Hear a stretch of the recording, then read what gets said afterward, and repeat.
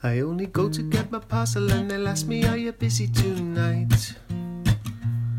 I say I might be playing Xbox, I've caught chicken pox, or any other excuse they could say. There'll be a man breathing fire, tightrope walking a high wire. No, I never mean to be rude, I'm never really interested, not even when they've insted it, unless they say there's free drinks and food. Hello everybody, I can't believe I'm saying this, but welcome back to episode 4. Yay! Rob, does that mean we are now consistent? Consistent is the word. Consistently professional. If you do say so. No, we are professional. We've made 4 episodes, 5 if you count the other one. I count that as professional. Professionally winging it, Rob. Professionally winging it. Absolutely. But, that's how we got to go, in these unprecedented times. We've all got to wing it to some degree. And in these unprecedented times, that word should now be banned. How are you doing? How is working from home going? It's all right. I'm kind of falling into the flow a little bit of it now. I think when we recorded the last one, it was maybe, I don't know, it was, see, this is the other thing. I have no concept of time. It was maybe a few weeks ago, and it kind of still felt a bit new. I think now it's not so bad. I'm kind of a bit more used to it. I'm a bit more regimented with my time. I'm trying to go out a little bit more. And I managed to source Ring Fit Adventure for the Nintendo Switch from Germany. So I'm happy after all this time. Been searching for it for so long.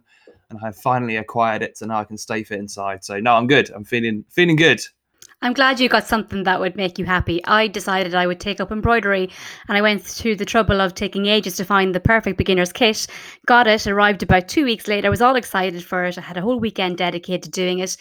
Then arrived, the instructions were in Mandarin, and the hoop in which the fabric sits in was really, really crap and wouldn't stay together. And so, oh, no. First world problems. Yeah, true first world problems. Well, I mean, like I say, I had to wait weeks to try and source this thing and end up having to buy it from Germany because I couldn't get it anywhere else in the UK. And it's just, COVID-19 is one thing, but not being able to properly source video games and embroidery kits is a whole nother thing. I know. Life is ruined. I know. Like as if it isn't difficult enough. But aside from all that, making life a little bit less difficult, hopefully, who have we got up now on episode number 4, Rob? We've got a really interesting episode lined up. I mean, I would hope every episode is interesting, but a particularly good one this week. We have 2 members of the Resident Life team up in Edinburgh, which is somewhere that I'm a big fan of, and Scotland is obviously a beautiful country. So we have Cheryl and Chris with us today, Chris Tucker and Cheryl Hutton, talking to us about their experiences with Res Life programs up in Edinburgh. But not just that, but also discussing the subject of students as staff, which is a really interesting subject. Is something that obviously in the education sector in universities we see a lot of. We see a lot of students moving on after their degrees to work, but also during their degrees. We had a really interesting discussion about their own experiences with the Res Life program in Edinburgh, but also things on recruitment, on pay, on the academic journey, as long as the personal journey as well. So it was a really in-depth conversation about the experiences of students as staff members. And both Cheryl and Chris are veterans of the game, very well versed in everything, and have got an amazing program up there. So it was really interesting to hear their thoughts on it all, and to have such an engaging discussion on what is a really engaging topic, especially considering that I think when we come out of all of this, we're going to need our student staff more so than ever. Absolutely. So without further ado, let's get stuck in and listen to what they had to say. Welcome everyone to episode number 4 of the Free Food, Free Drinks podcast. We are delighted to welcome Cheryl Hutton and Christopher Tucker from the University of Edinburgh to our next episode, where we'll be discussing the brilliant topic of students as staff. Some background information: Cheryl has been working in higher education for over 10 years. She currently works as the Senior Residence Life Coordinator in the University of Edinburgh's award-winning, if not famous, Resident Life Department, and has worked there since 2014. She also held the role of Assistant Student Services Manager at Queen's University Bader International Study Centre, and also worked as a Student Liaison Officer at UCLan. No stranger to being a student herself, Cheryl holds not 1 but 2 master degrees, most recently achieving the MA in Student Affairs and Higher Education from ARU, and she also holds a master's degree in law from UCLan, as well as a postgrad certificate in counselling and mentoring effective learning. She is also no stranger to the higher education conference circuit, having spoken at numerous conferences including Amoshi, ASRA and Cubo. Joining us as well is the wonderful Christopher Tucker. He is currently the Director of Residence Life at the University of Edinburgh too, having been in post since June 2019.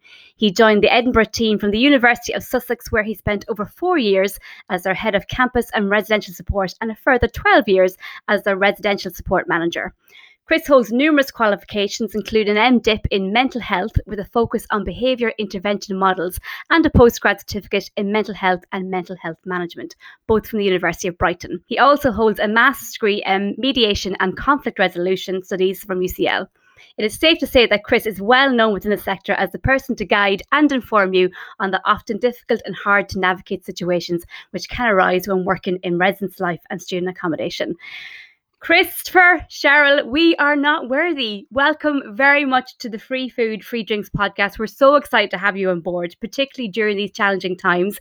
Before we get stuck into our topic, it would be remiss of me not to say, given what's happening around the world and the little thing called COVID-19, how are you both doing and how are your teams up in Edinburgh? Today is a day where I get to say I am good. I think, like everybody at the moment, we're definitely on a bit of an emotional roller coaster, whether that be in our professional lives, moving all of our service to online and virtual programming and coming used to new technologies, or whether that's in our personal lives and getting used to lockdown and being at home and having concerns about loved ones. But overall, today is a good day. I think it's very much a case of taking each day as it comes and being grateful for the situation that I'm in, which is quite fortunate in that everybody I care for is well. And I actually couldn't be prouder of the team that we have up here at Edinburgh for the work that they've done in the last few weeks. Pretty well put, I think, considering everything. It sounds pretty much the same for all of us. It's such a strange time, and I'm slightly disappointed that we probably only got about 90 seconds in before we mentioned COVID-19. But there we are. I suppose it is very apt of the time. How about you, Chris? How are you doing? I think like everyone else, it's all quite relative at the moment. When you say, are people okay? Well, we're all struggling and managing and hopefully practicing self-care, and that's the thing we've been really preaching to our team. Everyone has their own anxiety around this, and I kind of refer to it as the creeping crisis. Is that it feels like it kind of keeps stepping closer towards you, and it's and unlike crises of the past, I think especially in residential life, we can't run towards this one. We actually have to think of different models and stepping away from it. So that's what we've been doing a lot of with our team is finding out how we can still provide support and build communities against our usual model of running towards the crises. And so that's been the biggest challenge. But every day, and it is a marathon and not a sprint. And I think every day is something that everyone should be proud of that they've gotten through. So that's the kind of thing that we're really trying to preach to our teams, ourselves, and be kind to yourself. Those kind of mantras. But yeah, that's how we're focusing on it. And as far as more specifically for our kind of protocols and processes, we're really trying to reach out. And we think students, might be suffering from some quite serious mental health issues, feeling lonely, isolated over the next few weeks. And so we're just looking at ways how we can contact them and be in touch with them so they know we're here and they feel supported. I think, Christopher, you actually describe it really poetically, if you don't mind me saying. I like the way you describe it as this kind of creeping almost experience. And you're right, it isn't a sprint, it is a marathon. Before we kind of go into the details, because I'm sure you've made lots of adjustments to the program that you offer. You've definitely moved to online virtual programming, which I'll be aware of, and we can talk more a little bit later on.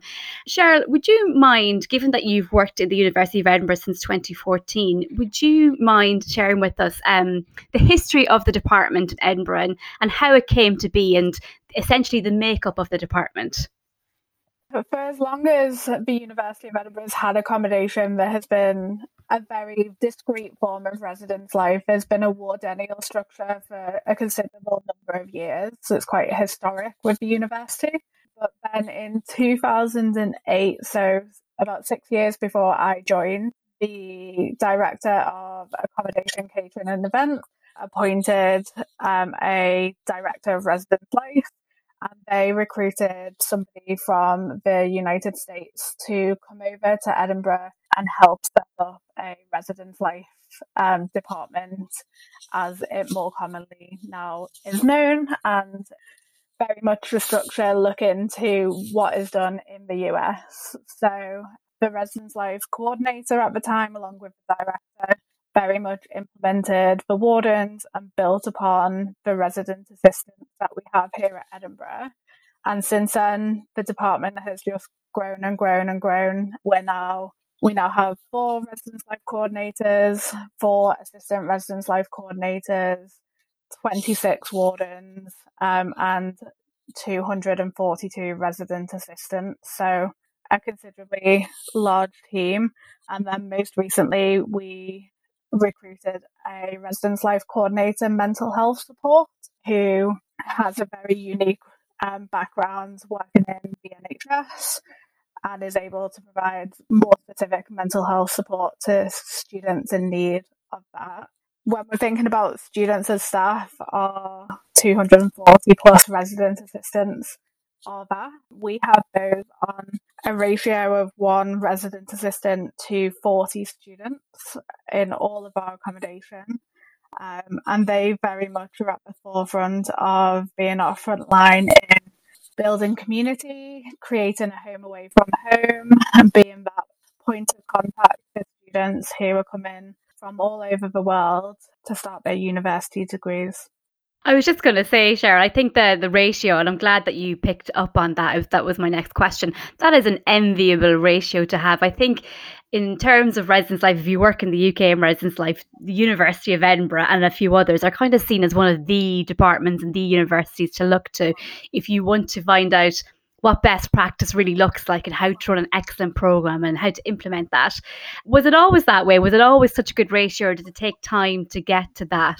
It absolutely took time. I think, as I've explained, there's been significant growth in our department over the last 12 years, but that is 12 years. It very much did start with 1 coordinator, with 60 resident assistants, and with a handful of wardens. And even when I started in 2014, we at that point had 120 resident assistants. So even in the last 6 years, it has taken us that time to really build upon what we have. It absolutely does start small, and we have been very fortunate that the director of accommodation, catering and events, Richard Kington, who just retired last week, has always been a huge advocate and extremely supportive of residence life as a department. He has been very invested in researching what happens in the United States, what happens in Australia. He is always at conferences and doing the conference circuit, and has been hugely supportive in helping us continue to grow and expand the work that we've done. Yeah, Richard is really well known within the sector and within, I guess, the resident life circuit and those who work in student accommodation. So he has contributed a huge amount to the sector, and I'm sure you had a great send-off for him last week, no doubt. Yeah, no. Sadly, Richard left us. We had all kinds of plans about nice dinners out, and then giving him a little bit of a send off, and sadly, we're going to have to postpone that until after this crisis is over a bit. But he lives locally, so it's not like he's going to disappear, and he is still made himself available to us if we need advice or to touch base with, throughout the rest of the next couple of months. He definitely deserves a good send-off. Christopher, obviously you're not so much new to the university anymore. You're in post since last June. What was your perception of residence life at Edinburgh, and what made you come join the university? Well, it's always a funny thing with Richard and I, because I know sometimes he likes to think that residence life started at the University of Edinburgh, but we started our program down at Sussex in 2002. So we were kind of, we were never nearly as well resourced or, backed, but we had a nice little operation going there and built up one of what I'm assuming is the first residential life programs, if I were to be so bold. But I'd always kept an eye on University of Edinburgh because I knew I'd known Cheryl in the past, and I knew they had really good staff here and they're really well resourced.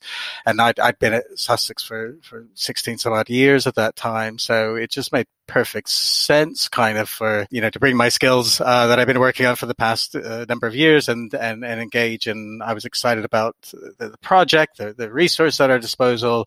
Even working with Cheryl, I knew her previously. So it was really exciting. And the funny thing is, even through this crisis, I'm still excited about being here. So I'm sure that'll fade, won't it, Cheryl? But hopefully not. So I'm really enjoying it. I think it's probably an accurate statement when you say that, you started Res Life in 2002 and it would have been one of the probably first Res Life departments in the UK because it is so new and it is inherently a North American concept. Moving on to kind of the main topic that we have you guys on today for around recruiting students as staff. Obviously, recruiting students to undertake staff positions or RA type positions. What did that look like in 2002 and what does that look like now in Edinburgh? Really, I mean, I've come into, and Cheryl can expand on this, they already had a fantastic recruitment model out there. I brought a few things with me that we've tried out this year, such as group interviews. So we've done a number of group interviews, largely asking, I think one was a lifeboat where it's more of a kind of a role play and you decide who needs to stay in the lifeboat and who stays out, and it's just to see group dynamics. The other one that we added where everyone would facilitate a question, and most of them are quite provocative and they weren't necessarily related to university life or living. But it was just to really create discussion and debate within their group interview. And so each person would facilitate or mediate that. And then we have a number of people around just to look at set criteria. We're looking people who communicate more, who try to pull information out of the quieter people in the group. So that was a little addition this year, and they were still getting feedback on that and how that worked. But Cheryl might be able to expand a bit more on some of the other processes. Yeah, absolutely. I think first and foremost, we've started with really tailoring the role description and then making the most of our current staff and ensuring that it is a role that they're proud of and a role that they're willing to share with their classmates, their fellow students, people in their clubs and societies. And then we have quite a huge marketing piece as our sort of first real push on recruitment that's really multifaceted and supported by schools and our Students Association, Students Union, and promoted it on screens, posters. A lot of the academic schools are really supportive in allowing us to go and take 2 minutes of their lectures to just do a shout out about the RA role and the recruitment process, plastered all over social media and our accommodation as well. And then we move into a sort of 3-stage application and interview process. So the first part is very much an online application that takes all of the usual basic details about the person and their experience, but then asks really specific questions around how they would build community, and also because quite a big part of the role is around programming, giving us an idea of an event that they might like to host and why, and what attracts them to the post. This year, for the first time, we introduced the second stage, which Christopher's mentioned, which has been some group assessments. So that's been quite new to us and an area that previously we've shied away from because we haven't quite known how to manage such large groups. But initial feedback from the first few sessions that have happened has been really positive, which is good. And then we have an in-person interview. So we have panels of 2 wardens interviewing the candidate, asking a set of 4 questions, again, assessing based on the different role descriptions and criteria and our core competencies, how well they would do in the role and what experience they have to bring. It sounds as well like you have quite a huge number of people applying as well. And I suppose this is something that has grown over time and something that takes a lot of investment and time. But I'm really interested to find out how you do in terms of your applicant numbers. It sounds like with the amount of students you have working as staff members that your application numbers must be immense. Yeah, we've been really lucky so far, and it's something that we've been concerned about or have a consideration about each year. As you know, if we get more property or more numbers and need more RAs, are we always going to get the number of applicants we need and the quality of applicants that we need? But so far, we always have sufficient number of successful candidates to move to interview stage. And for the last few years, at least, we've always opened with a wait list. So once we've offered successful candidates, we've had a small wait list of people who have been ready to backfill or jump into spaces that become available last minute due to personal circumstances or throughout the year. So it's not a challenge we've had. And I think a lot of that so far has been down to the experience that students in our accommodation have, so they are kind of inspired or aspire to the role themselves. There are also lots of students at the University of Edinburgh who are looking for part-time opportunities or leadership skill development, and we also manage to retain between 50 and 60% of our RAs each year as returning RAs to sort of build upon the team as well. I was just going to add, I think one of the things that I'm really keen to look at this year, especially because we've got all this fantastic work going on around recruitment. And then obviously when they get in post and when we do assessments around their abilities and how they've done, I'm really keen to see if there's any correlation to how well they do in interviews versus how well they do in the role. And so that's something we'll start to look into the numbers on that may impact on how we recruit in future. It would also be really interesting to look at whether there's a correlation, if you haven't already, between their performance in the role and their performance in their degree, because one would imagine it giving them a sense of community at your institution. So that's certainly something I experienced as a student. Once I felt part of the university, the academics sort of followed naturally because I relaxed into it. So it'd be interesting to even go that far. I can only speak anecdotally, but when I was an RA many years ago, I did much better in my coursework when I was an RA, and I had those additional responsibilities than when I didn't, and I was left to my own devices. So, I mean, that would be a really interesting piece of research for someone to undertake, and a potential presentation at a conference coming to a conference near you. Yeah, we have done a piece of research previously year on year where we've measured the sort of success of students living in our accommodation degree attainment or progression compared to those who live outside of our accommodation. And one of the unique circumstances that the RAs are in is that they tend to live in our accommodation for 2, 3, maybe 4 years, depending on the length of their studies as well, because degrees up here in Scotland are 4 years long. So sometimes they might have lived with us as a first year student and then become an RA for their second, third and fourth year. I was just going to say that you mentioned, Cheryl, the percentage of students who you retain as RAs for the following year.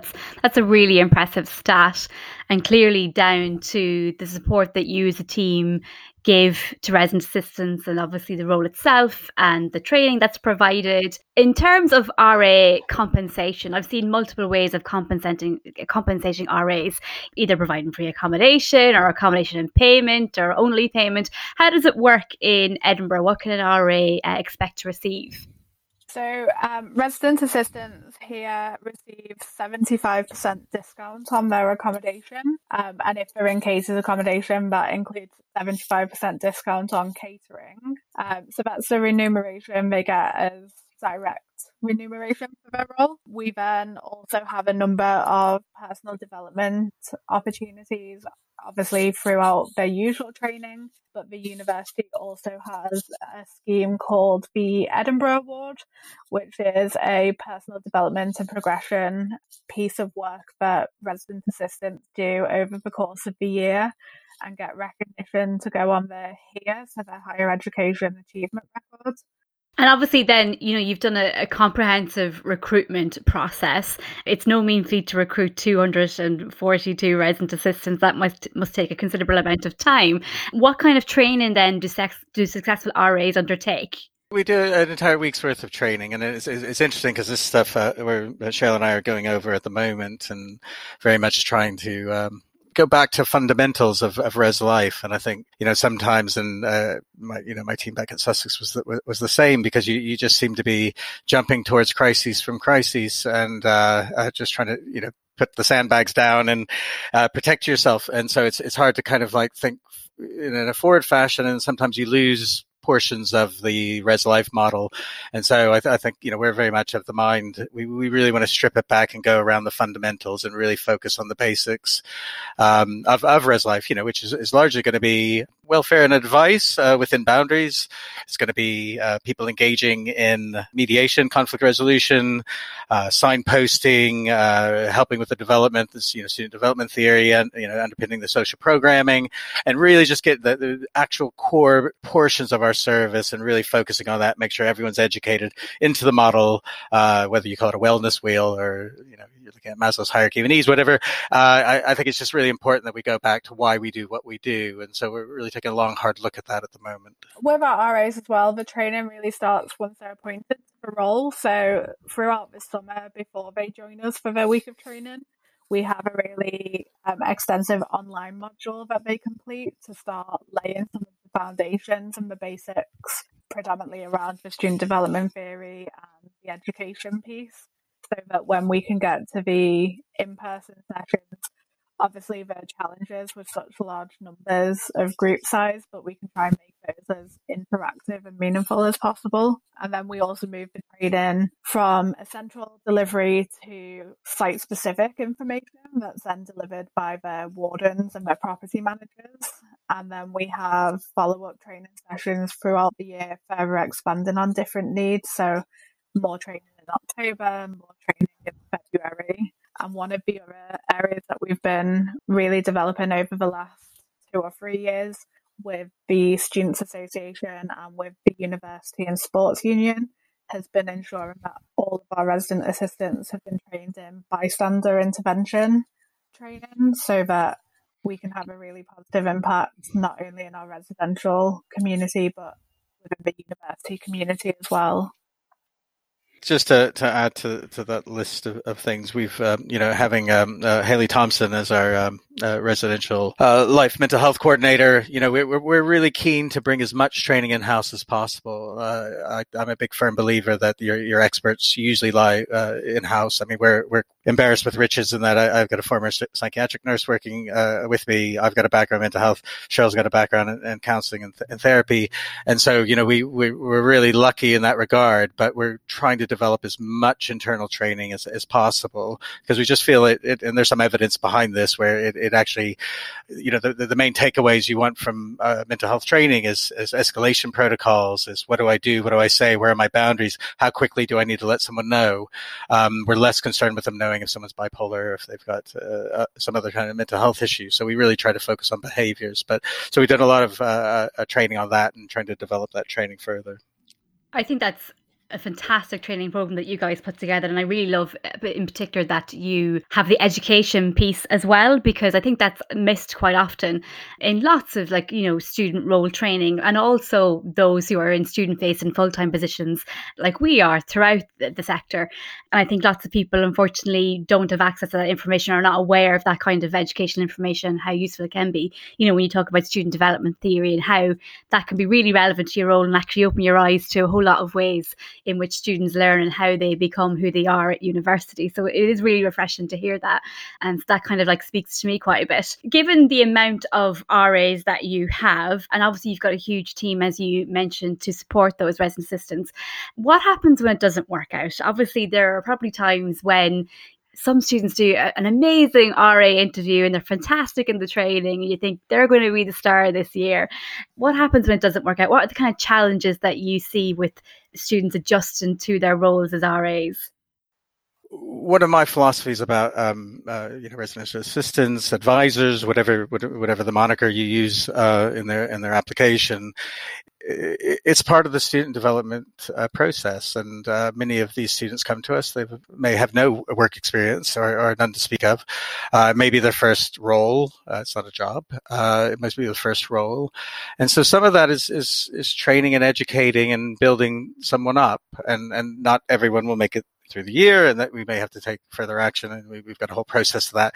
But everything's about educating and trying to get them up to do what needs to be done. And so, I say this often in our training, is that we are educators, and the residential assistant team are part of that education process. And so we want to teach them, loads of skills within the role, but also skills of being accountable, writing reports, making sure they're in a timely manner, and they've got a number of protocols they have to follow, because although it may be classified as a volunteer post, there's a lot of volunteer posts that have a very, serious and direct a support mechanism for people, and this is one of them. So we really try to focus as an educational piece. I like that you use the term or the phrase, we are educators. It's not a phrase that I hear often in the UK. It's something that I hear quite a lot from those who have worked and do work or trained in North America.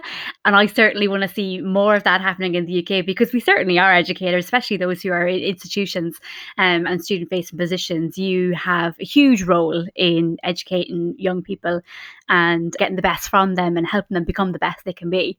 Adding on to what Christopher said, but it is really a learning opportunity for the resident assistants, and some of the elements we do in initial training where we're really trying to help them with time management and prioritization.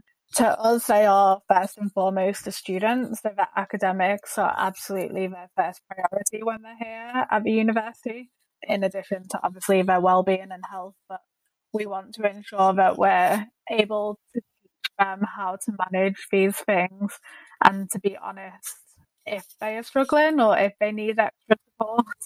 And I think we're quite fortunate in having the wardens in their position to line manage the resident assistants. And although they have varying sizes of teams between sort of 4 and 14 resident assistants that they're responsible for, they're really able to give them that one-on-one support and development that different individuals will need. And equally, we do use our returning RAs to be buddies quite a lot to new RAs, to really help them grow and develop and navigate their first year as an RA and juggling different responsibilities.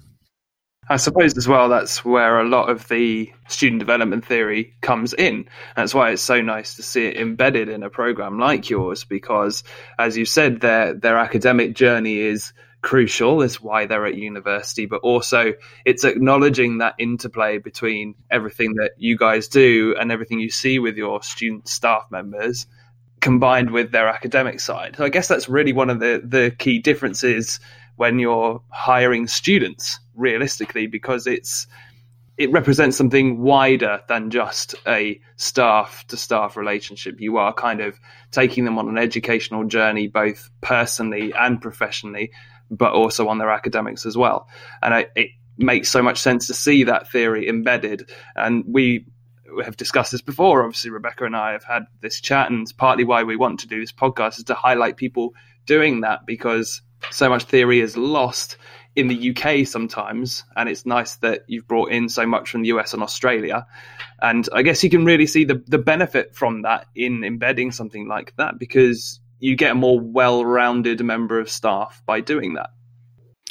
Yeah, and I mean, one of the really big challenges when I kind of first started in Res Life in the UK was I didn't want it to be an American model. I was really keen that it was a British sensibilities. I'm sure those of you who travel to the States, it can be very rah and kind of very in your face and kind of dragging students out of the room to go to social programs. That's the culture. That was the culture back when I was working there.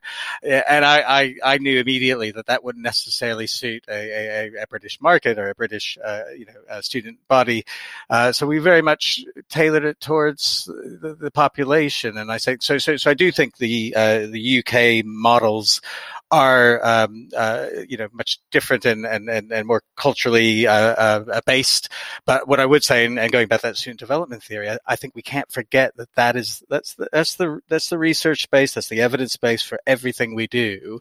And I know there's some institutions where they might have slapped a name residence life on it, but and there's no issue with that. But they need to go back and do their due diligence and study what the process is and what the research says and what the evidence says, because I think that's when you get into trouble, you can fall back on that base of knowledge.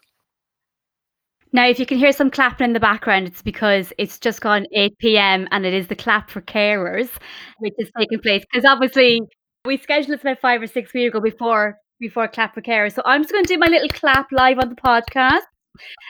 Because my husband does work for the NHS, and I can see him right now outside the front door. Woo, the NHS, and everybody else who are key workers. Thank you, student accommodation staff who are key workers as well. Thank you, NHS and key workers. My neighbours play their bagpipes in the front garden usually, but they're not out tonight. So. Oh wow! Oh, amazing! We've never had bagpipes on the podcast. I keep threatening to take my ukulele out, but I don't think anybody will be happy. There's a first time for everything. We won't say no to ukulele on the podcast. You're free to come on anytime and practice. I was going to say, we've had people record intros. We could have something new for each. We could have a different intro each week on your ukulele. Just come back there to some of the points that you made, Christopher, around the evidence base. Is there any other particular evidence that you're aware of that actually you have come across? And I know I'm putting you on the spot here. In addition to student development theory, that you think is really key for res life professionals or people who are working with young resident assistants or any student staff role that you think is invaluable to know about and to kind of refer to? Two biggest things that we've really focused on this year, and especially having the resource of a mental health coordinator, is early intervention. I mean, all the evidence points towards early intervention. So the sooner you know about things, the better you can engage. So your reporting mechanisms need to be really strong.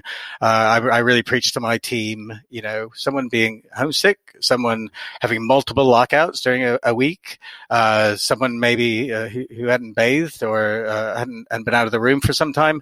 All those little nuggets of information, and they need to make sure and get back to a group of people that can assess those. So we're really keen, whether it's our cleaning staff, our community support team, which is our version of security, operations managers, porters, catering assistants. They might have little bits of information. We just need to make sure we collect them so we can provide that early intervention. So we very much are operating towards a behavioral intervention model, which is really big in North America and Australia. It's a bit heavy-handed on the threat assessment part of that, which thankfully we don't have those same concerns. But really, it's focusing on behaviors. When we're talking about welfare, mental health, or even someone who is a flatmate dispute. The earlier we can get that information, the earlier we can respond and engage and support and signpost, the better. And so I think it's really about that push to collate that information and make sure that we risk assess that through appropriate protocols.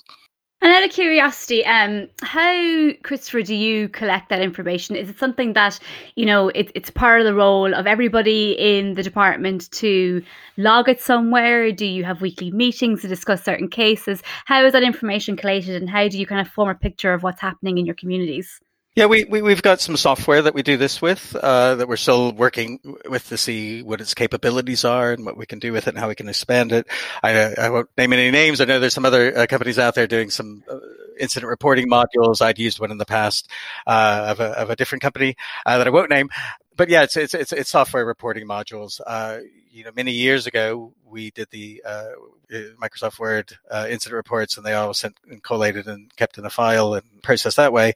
But I would highly recommend, if you can afford it, if you've got the capability, if you've got existing software, a centralized reporting system. So you can actually start looking at the data, going through trends and things like that, and seeing where you might have spikes of certain types of wellness or people are in distress. And we really much categorize it as behaviors. So we're not diagnosing. What is a witness behavior, and how do you capture that information? And then we assess it centrally. I'm also really interested, Cheryl, from a point of view of engaging students, because with the amount of students that you have at staff, I can imagine that is a big challenge. Obviously, it sounds like the program is pretty strong in doing that in of itself, but how do you get students to engage with this idea of essentially learning the theory behind their own development? Because that's sort of somewhat meta.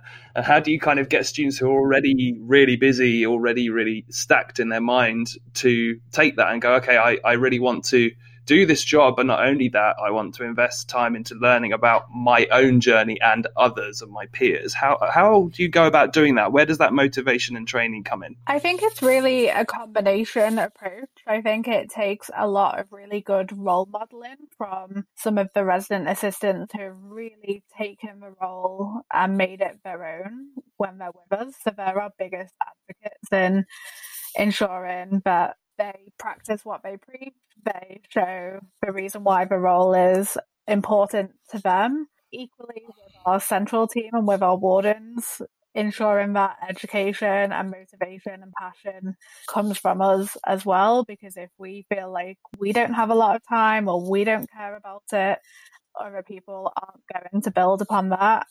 We really also try to do it quite subtly. So we try to weave through a thread in all of the training and in all of the learning on the role experiences that people have as to why it is important, so that if it is a kitchen mediation that they're running or it's a program that they're hosting, they know what part of student development theory fits into that, and how overall the ultimate goal is to create a sense of belonging and a sense of community. And the university more widely has recently taken a real look at sense of belonging across the university and separated out into different strands of place, the university as a whole, the classroom, and ensuring that there's, again, that sense of belonging and pride in the work that students are doing at the university.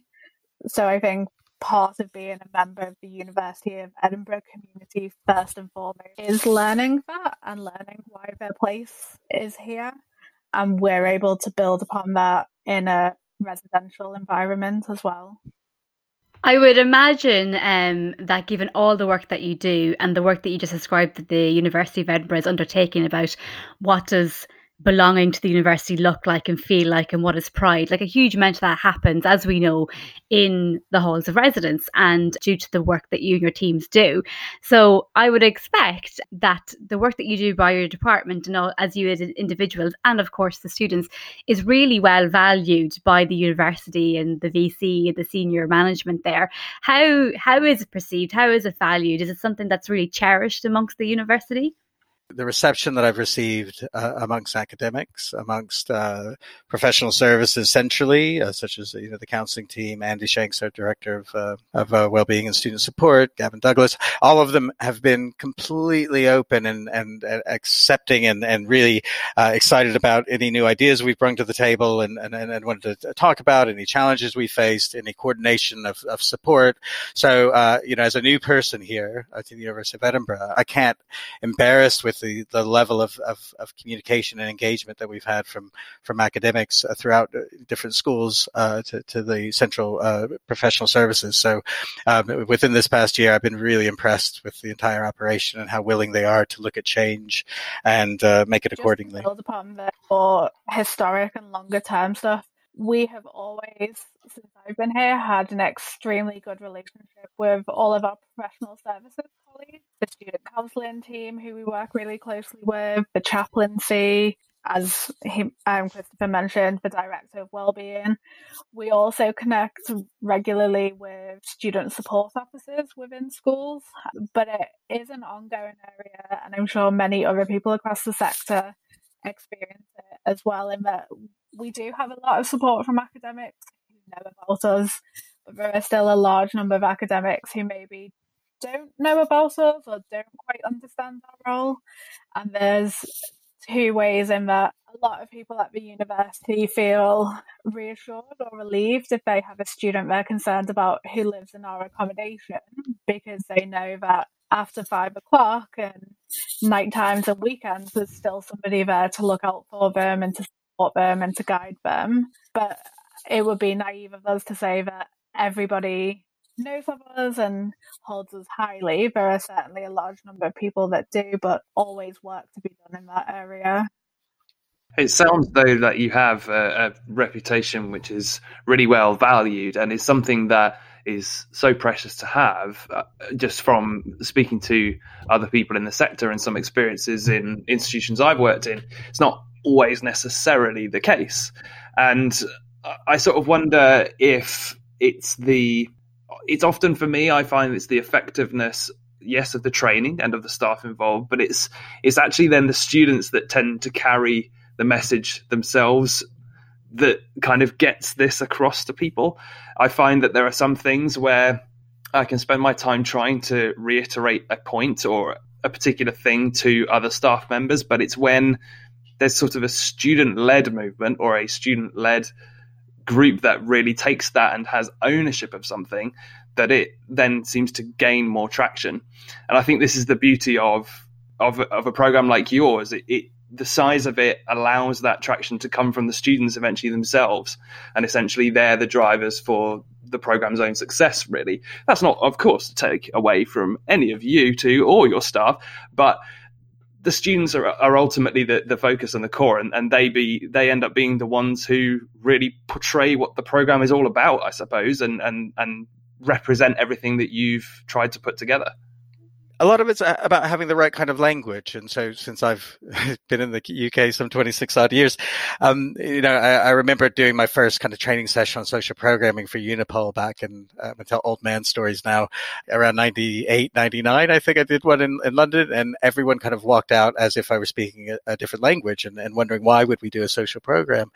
And so the language changed over the years. And I think it's, for us now, especially when we're dealing with crises, it's having the language. And, even I've been learning new terms that are really helpful about like non-clinical interventions, is being a kind of a well-researched and evidence process that people like ourselves do on a daily basis. We just need a little bit of tweaking and training around. So, that type of terminology is really useful in explaining who we are and what we do and how we engage and how we support and how we give advice. And so we're every day finding new language to describe what we do that will help us when we engage with academics, with professional services, with other parts of the university. For a very brief second, Christopher, when you were talking about language, I thought you were going to talk about the language that students use that we don't understand, so certain terminology. And I was like, he's going to say some really cool things around what students are saying and the lingo that you're learning. No, I do feel really old because there's new software applications like TikTok and all these things, and now I feel like 80 because I used to be really down with all these social media apps and all those sorts of things. So I'm constantly asking Cheryl and Haley and other people in the office. I was like, "What's a TikTok?" I don't understand TikTok. I do not understand TikTok. We've had this discussion before as well, haven't we, Rebecca? I don't get it. I don't understand. A discussion on TikTok features in nearly every episode that we do. It's kind of becoming our thing. It's a recurring theme, TikTok. So I'm going to ask you a few final questions because I'm conscious of time. Cheryl, what would you say is the biggest challenge in hiring students to become staff and members of your team? I would say that the hiring process isn't the challenge, but the challenge is having the students fully understand what the job role entails. I think a lot of us can account for the fact that quite often what you read on paper and what you think your own skills and abilities maybe are not always what it turns out to be in practice. So I think the biggest challenge is ensuring that we educate and inform our candidates as well as possible about what the role actually is. I think that summed it up pretty well. It's one of those, like, as I said earlier, it's always that balance. We used to call them paraprofessionals in the States. I don't know if they still use that phrase.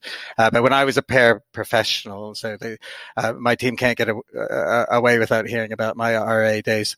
But when I was a paraprofessional and saying it was that balance between, you did sit between kind of staff and students, and you had a role and a function and a thing to fulfill, but you were also trying to manage course, being friends and relationships and people in your flat. And so it's the same challenge as it was then, is how do you manage a live-in role, have a personal life, and know when to take which hat off and take which hat on, as you're also trying to write incident reports, possibly in some places, prepare disciplinary reports and provide welfare and student advice. And it's a constant moving feast of balancing those things, and it is part art and part science in doing that. So it's still the same challenges over the years. Yeah, it's a real fine line trying to balance all that. I think, adding to what Cheryl had said, that a lot of students will apply for these positions and think, oh, I'm just going to organise parties and have a great time and get a budget. And it's really not that at all. There's elements of it, but not to the extent of what they think. Is there anything that you see in the sector, Christopher, where you think, people are going wrong? If you were to give people like a couple of tips about really building a strong cohort of student RAs or student staff members, what would be your top 3 tips? Harping back to your RA days, because you love talking about them. Tips. What I would say what's really important, and I've seen models, residence life models all across the UK, all across the world, varying degrees of organization. What tends to make them successful is strong management, is having that centralized person that is managing it completely as their only job. I think when groups or teams get in trouble, it's usually when it's a side job for someone, when you have someone who's a operations manager and they do a residence life. Because I think the people who work in residence life realize that, sometimes the smallest case can end up taking you all week, depending on how it metastasizes or changes or develops or grows legs. It really is a full-time post, and to manage those RAs and their welfare and their support and their needs, and also hold them to account, hold them to accountability for their posts. I think those are all the signs of a residence life scheme that will carry on when they've got good management structures, when they've got, resources are almost secondary to, if you have a good management team, clear boundaries and an idea of what your team's supposed to do and what they don't do, so you avoid mission creep. And I think that's really the key factors in running a good res life team. The structure is somewhat of a subjective idea. It's more of how well that's managed and how well their roles are defined. Yeah, I think that's really, really great feedback and advice. It's interesting when you speak about, how often one student case can take up your entire week, and everything else gets pushed to one side. We've all seen that time and time again. I was doing an interview last night as part of my own master's research, and I was talking to somebody who works in the PBSA sector, and their role primarily is to manage a building, but actually they say increasingly they're doing more and more pastoral stuff, and that's just not recognised in the PBSA sector, and that they have had to deal with student cases that's taken up a week or 2 weeks of their time, while their boss in a head office is saying, why aren't you selling rooms, and why aren't you doing this, and why aren't you collecting debt? But actually in that moment what's important is dealing with that student case and their welfare and ensuring they're appropriately signposted to the right services. Because I started out in the private sector. I started out Shaftesbury Student Housing, which I think is Sanctuary now in London. So I know all the pressures of the private institutions, and my heart goes out to many of you, because you don't necessarily have all the resources that we have, living and working in a university. So I know it's particularly problematic, and you're holding a lot of responsibility to yourselves at times, without a counseling team, without a expanse of resources behind you. So I've got a lot of care and sympathy for those working in the private sector. Yeah, definitely. And then I think when lots of PBSAs do recruit student type roles or resident type roles, whatever title they give them, they're nowhere near the ratios that they should be. It's something that I've been vocal about over the years, and I think it's slowly changing depending on where and whom you work for. A final question for me, and Rob might have something to add on to this. What can students bring to the table that other staff can't? I think students predominantly bring their student experience. So whilst we have all been students and studied many a degree, we're a little bit older and a little bit distant from what actual student experience is like. When we're talking about even the terminology they use or the things that they're interested in, we've seen it time and time again, and it's quite often even one of the areas that our RAs as student staff are sometimes disappointed or disheartened in, that the events that they think the residents want and they spend their time planning and putting effort and time into, and one person or nobody or two people show up and that feels like a failure, which it absolutely isn't. But there is that, having that connection, being a little bit more on the ground and able to understand what are the student needs, what are the real challenges, and that they too most recently have gone through a similar journey or experience to the students is invaluable compared to what we know from our experience that was maybe 10, 15, 20 years ago. Or again, whilst there is absolutely a place in the foundations and the student development theory, it doesn't mean that we know what students are talking about or watching on TV or want to engage with fellow peers. So I think it is that experience that they bring invaluably to their role. Yeah, no, I just follow on from what Cheryl said. That it's, I mean, I'm, let's say, going in towards the late 40s. So, sometimes I get the old, what do you want, old man, kind of thing when I come in the flat and start chatting to people. So, and that's one of the things about Res Life is we do have to be a bit nimble and we do have to change. And, the student cohort that we have today is vastly different than, even 5-10 years ago. They're drinking less, they're doing fewer drugs, they're more socially engaged and more political. And, and I think groups in residential life, if we are going to help transition these students into university life and be educators, then we really have to keep listening to them and keep engaging with them. And our residential assistants are absolutely key to that, and as being our link through that, and maybe filtering in some more information to us that we wouldn't have known previously. So that's the real key, is it keeps us close to the students, know what's kind of going on and how we might need to change our approach kind of going forward. Well, I just want to say thank you so much for your time. I really appreciate you taking 90 minutes out of your time, regardless of whether it was a regular day or in the middle of a global pandemic. I really appreciate it. There's some really fantastic insight that you shared there. And to be honest, I could talk to you for hours, but it's probably reserve that for a conference sometime soon. So I don't know about you, Rob, but I thought that was an awesome chat. I know Christopher and Cheryl quite well because we work in similar areas in the sector, and I don't know, but I just fangirl over them. I love what they do up in Bonnie, Scotland. No, I think this podcast is turning into just recruiting as many people that Rebecca fangirls over. Because first it was Eric, and now it's Cheryl and Chris in Edinburgh. No, I know what you mean though, and I can kind of understand why. They are really knowledgeable about their subject, and you can see how passionate they are, and you can hear it in their voice. And obviously, the listeners didn't have the benefit of having webcams and seeing them when we were discussing about what we were going to talk about. And you can just tell the passion and the interest they have in their subject and what they do. And I think it translates to their knowledge. I think they're the kind of people that take everything about their role, whether that be theoretical, practical, educational, and they apply it all the time. They don't take days off mentally from their role. They really seem engaged in it. And I think you can see that from the success they've had up in Edinburgh.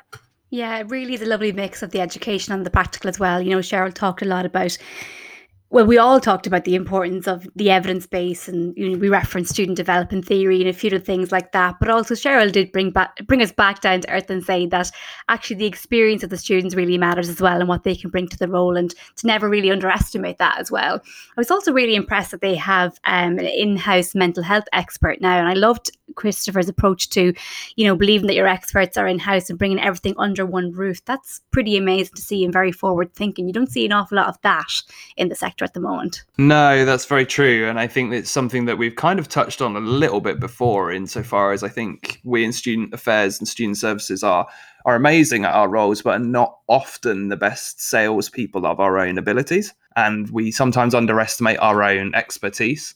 And I think that's where it's nice and refreshing to hear and to see people actually not do that, and to really identify with the fact that their staff are the experts and that they have that knowledge and that experience. Because ultimately it's true, we all work in the sector and we all have our own areas of expertise, yes, but I think there's sometimes some outsourcing done, and sometimes we refer out, and that can have its place, but I do also think that as professionals, we need to kind of advocate for ourselves a little bit more. So it was nice to hear that too, that it is about a marriage of our own professional expertise as it is the student experience as well. Yeah, definitely. I mean, he listed a few things that in terms of training, they run in-house. And I think in previous positions, I would have certainly recruited or hired some experts or people who offer that service to train members of staff. And when he was talking about that, I thought, actually, I know a bit about this. Maybe I should have decided to create those training programs myself, or had a stab of it at the very least, and see what I come up with. Because like you said, sometimes you're kind of questioning your own ability and what you can and can do or what you can't do. So maybe there's a little bit of imposter syndrome in all of us student affairs people. I think so. I think it's somewhat of a natural thing. I don't think it's the case for everybody. Obviously, everyone's different. But I do think to a certain degree there is a bit of that. And I think that's where they've got this lovely marriage between professionals believing in their own abilities and utilizing their own abilities, but also the students backing them up with that. And I think that it does sound like they have a culture there where, yes, the staff are experts and really do push to recruit and really do look to bring students in. But it also sounds like over time they've managed to build a community of students who invest in themselves. So as much as the student affairs staff are doing amazing work, it's almost self-sufficient to a strange degree that the students are working on it themselves. And when we're talking about student as staff and the experiences that people have with that and the challenges and the benefits, I think that's when you know you've hit a bit of a sweet spot with everything, when the students are kind of self-sustaining, that if you can get to that stage, then you know you've kind of achieved as a member of staff and you've kind of done the job you need to do, when it becomes ticking over and motivational rather than completely operational 24/7. Yeah, and also to understand and be okay with the fact that to get to that sweet spot, it has taken them, 10, 12 years to get there. Often when you are setting up programs, when you want to recruit resident assistants or any student staff positions, you're looking around you and seeing what everybody else is doing and kind of comparing yourself and thinking, well, that uni's better than me or that department's better than me. You have to sometimes put blinkers on and go, right, this is the vision that I have for my department and the roles that I want to have for these students, and just focus on that and make that the best it can be and work on it year on year and hopefully make it bigger and better, and hopefully the funding is there to do that. So it's very easy to look around and compare and go, oh, why can't we be like Edinburgh or, insert X uni here? I've done that myself. Yeah, and that is so easy, especially when, and we're not going to get drawn into the conversation of competition in the sector, but I think that's the kind of a natural assumption that universities and staff make, because we are unfortunately in competition, and we do have that competitiveness in the sector, rightly or wrongly, depending on how you feel about it. And I think that does lend yourself to kind of judging yourself against others and looking at others. And as you just said, they will be the first to admit it takes years of practice, of getting things wrong, of not being afraid for things to fail, of things working and things not working. And again, same goes with students. It takes years of getting sometimes not quite the right student mix, or students who haven't quite put the right effort in, but eventually it pays dividends, and that's the motivation to keep going. And it's admirable that they have been committed to something for that amount of time, and that no matter what now, it's just going to kind of keep snowballing on. So regardless if you are running a program or something similar, or aspiring to, whether you're a week or 5 weeks or a month or 5 years into doing that, I think there was plenty in that episode for you to be inspired from and take little nuggets of information. Next up is episode number 5, Iver Cuig, as we say in Ireland, for those of you who can understand Irish. Robert, who is coming up next? Yeah, we've got a good episode lined up next. We're taking a slightly different tack to this episode, and we're looking kind of at a broader depth of subjects, looking at widening participation primarily, but also around inclusion and diversity, social justice, all of those elements of higher education, those parts that you could kind of put under the WP bracket, so to speak. We have 2 guests lined up next week. We have Paula DL from Staffordshire University and Eric Guntz, who's coming from King's College London, joining us on the next episode. And they are both involved in those areas, both across widening participation, inclusion, equality, diversity. So it's going to be a really interesting discussion. It's going to be very much led with the kind of topics that they are seeing.